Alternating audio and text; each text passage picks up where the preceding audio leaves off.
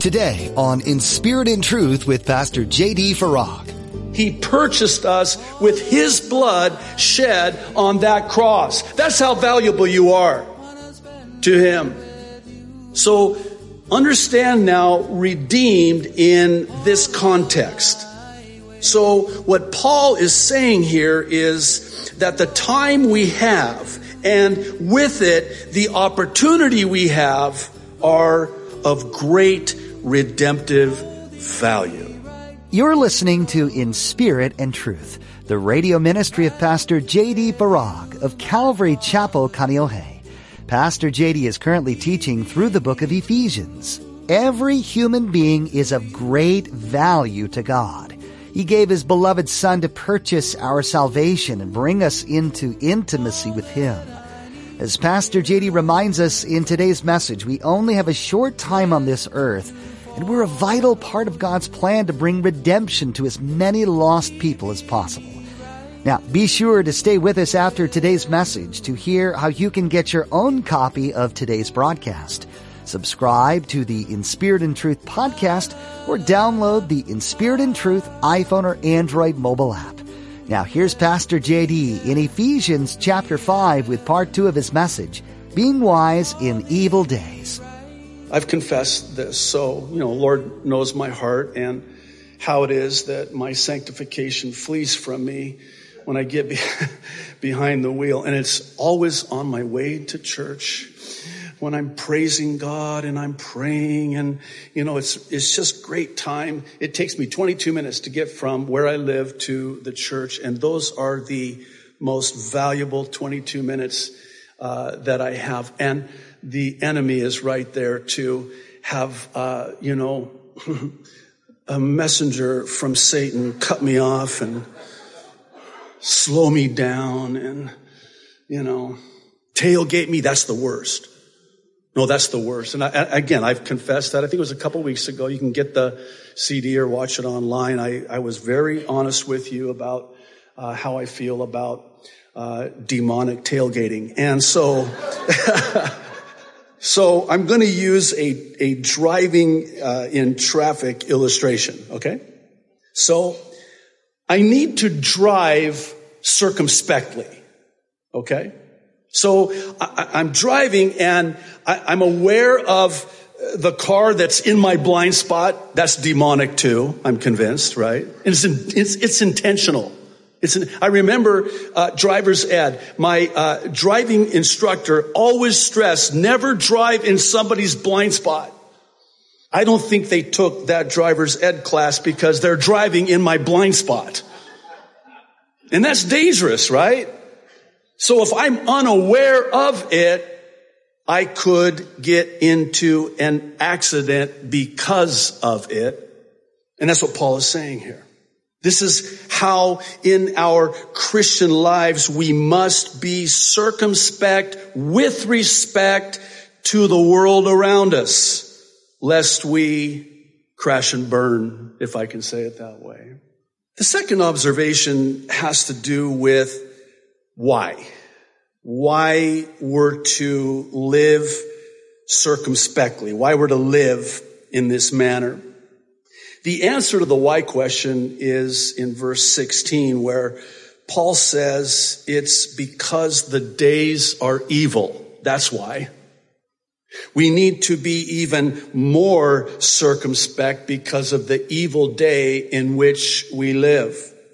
In other words, because it's an evil world, and certainly it is an evil world, we need to be wise and not live our lives foolishly. And I realize that saying that sounds like a firm grasp of the obvious, but notice verse 17. Verse 17 gives us more of an understanding as to why it is, and it's related to the Lord's will for us. Simply put, it's God's will that we live circumspectly in these evil days. And here's why. Listen, because God loves us. And he doesn't want for us to suffer needlessly in this evil world. Think of it as an earthly parent towards their children. How you pray for protection for them from harm and danger, especially when they're in the world, not of the world. But you don't want your children, as an earthly parent, to suffer needlessly, unnecessarily. You want them to be wise. You want them to have wisdom, to walk circumspectly, if you please. You know, I find myself sort of talking about this every week, and maybe somebody needs to hear this today, and you need to know that God loves you so much. And he's grieved when you hurt. He's grieved when you hurt, and he's grieved when you foolishly, not being wise, are injured and harmed because of that folly. He's wanting to spare us from that. He wants to protect us from that happening. We are in the world, not of the world. We're sent out as sheep into the world. It's this third observation that, to me, really sums it up. And this is what I really want to spend the remainder of our time talking about. And it just happens to be that word time. Paul says, redeem the time. And he says, why? Redeem the time because the days are evil. Now, redeemed is a most interesting word because it has the idea of buying back that which is perceived as having value. We understand it in the context of salvation by way of redemption. That God so loved the world, God so valued the world, he sent his only begotten Son to save us, to redeem us, to buy us back, paying in full. He purchased us with his blood shed on that cross. That's how valuable you are to him. So understand now, redeemed in this context. So what Paul is saying here is that the time we have, and with it, the opportunity we have, are of great redemptive value. Now think this through with me. I would suggest that the reason time is so valuable is because of that age-old principle of supply and demand. Stay with me. An increased demand will bring about a depletion of supply, which in turn propels an increase of value. In other words, the more you have of something, the less you value that something that you have plenty of. And it works the other way. The less that you have of something, the more you value, the less that you have of that something. I know that's not proper English, but you get the point, right? This is why time is so valuable. The supply is disproportionate to the demand. And when you're running out of time, you'll value time. Because there's not much time left. I need to redeem the time. In other words, time now, and especially, can we talk? Those of us who are, older, you young people, can you just hang tight with us for just a moment? The older you get, the more you value time, right? The more you value time, as you get older is because you don't have much time left. That's called supply demand. Turn with me to the Gospel of Matthew. I want to draw your attention to chapter 24 and verses 45 through 51, one of my all-time favorite parables that Jesus taught. Jesus' teaching says, "Who then is the faithful and wise servant, whom the master has put in charge of the servants in his household to give them their food at," interesting, "the proper time? It will be good for that servant whose master finds him doing so when he returns. I tell you the truth, he will put him in charge of all of his possessions. But," verse 48, "suppose that servant is wicked and says to himself, 'My master is staying away a long time.' And he then begins to beat his fellow servants and to eat and drink with drunkards. The master of that servant will come on a day," might I add, at a time, "when he does not expect him, and at an hour he is not aware of. He will cut him to pieces and assign him a place with the hypocrites, where there will be weeping and gnashing of teeth." Wow. The reason this particular parable is one of my all-time favorites is because it speaks to the wisdom of redeeming time, valuing time, and the foolishness of devaluing time. Devaluing time. Interesting to note that the foolish and wicked servant devalued time because he thought he had plenty of time. Again, supply demand. He thought he had plenty of a supply of, if you will, time. So, thus, time was not as valuable as it was to the faithful servant, who valued and redeemed the time. Why? Because he knew the time was short. Time is short. And because time is short, then would to God that we would be like this wise and faithful servant who clearly lived with urgency and expectancy. That's why, by the way, he was found faithful when his master returned. And isn't it interesting? The contrast, so stark, so dramatic, the contrast. The wicked servant was completely caught off guard. He was not expecting it. Wait a minute. Whoa, I thought we had plenty of time.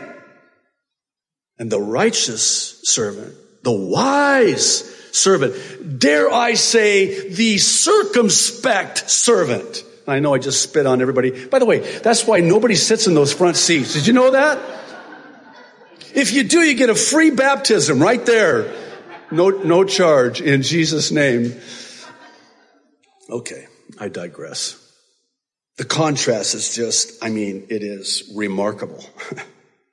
And this is exactly what Paul is saying in our text. Paul is drawing upon the same contrast between the faithful servant and the wicked servant. See, the wicked servant lived this way.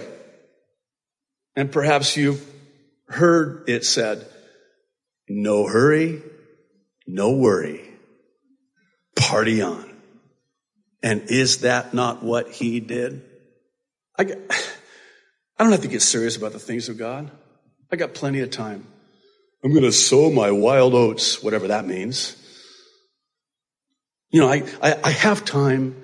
And so what does he do? He eats, drinks, parties, lives a rowdy life, totally unaware. Why is he unaware? He doesn't know what's going on around him. Oh, what's going on around him? Oh, evil. The days are evil. And when you circumspectly, circularly, is that a word? Let's say it is. Circularly, look around you and are aware of everything that is happening, you realize just how evil the day is. And as such, just how short the time is also. And so Paul is exhorting them then and us now to be wise, redeem the valuable time, and make the most of every opportunity while there's still time. There's still time. Not much, but I think we do err greatly when, like this wicked servant, we believe, better said, have been deceived into thinking that there's no hurry.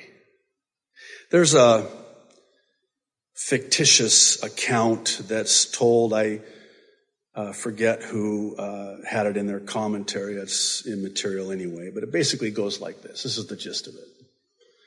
So there's an emergency meeting that Satan calls for all of his demons to attend. There's a serious problem. People are coming to Christ, and we got to do something, and we got to do something fast.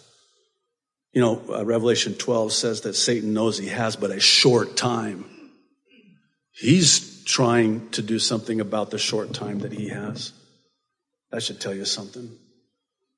So basically the meeting was because of the urgency and the seriousness of people coming to Christ. So he opens it up. What are we going to do?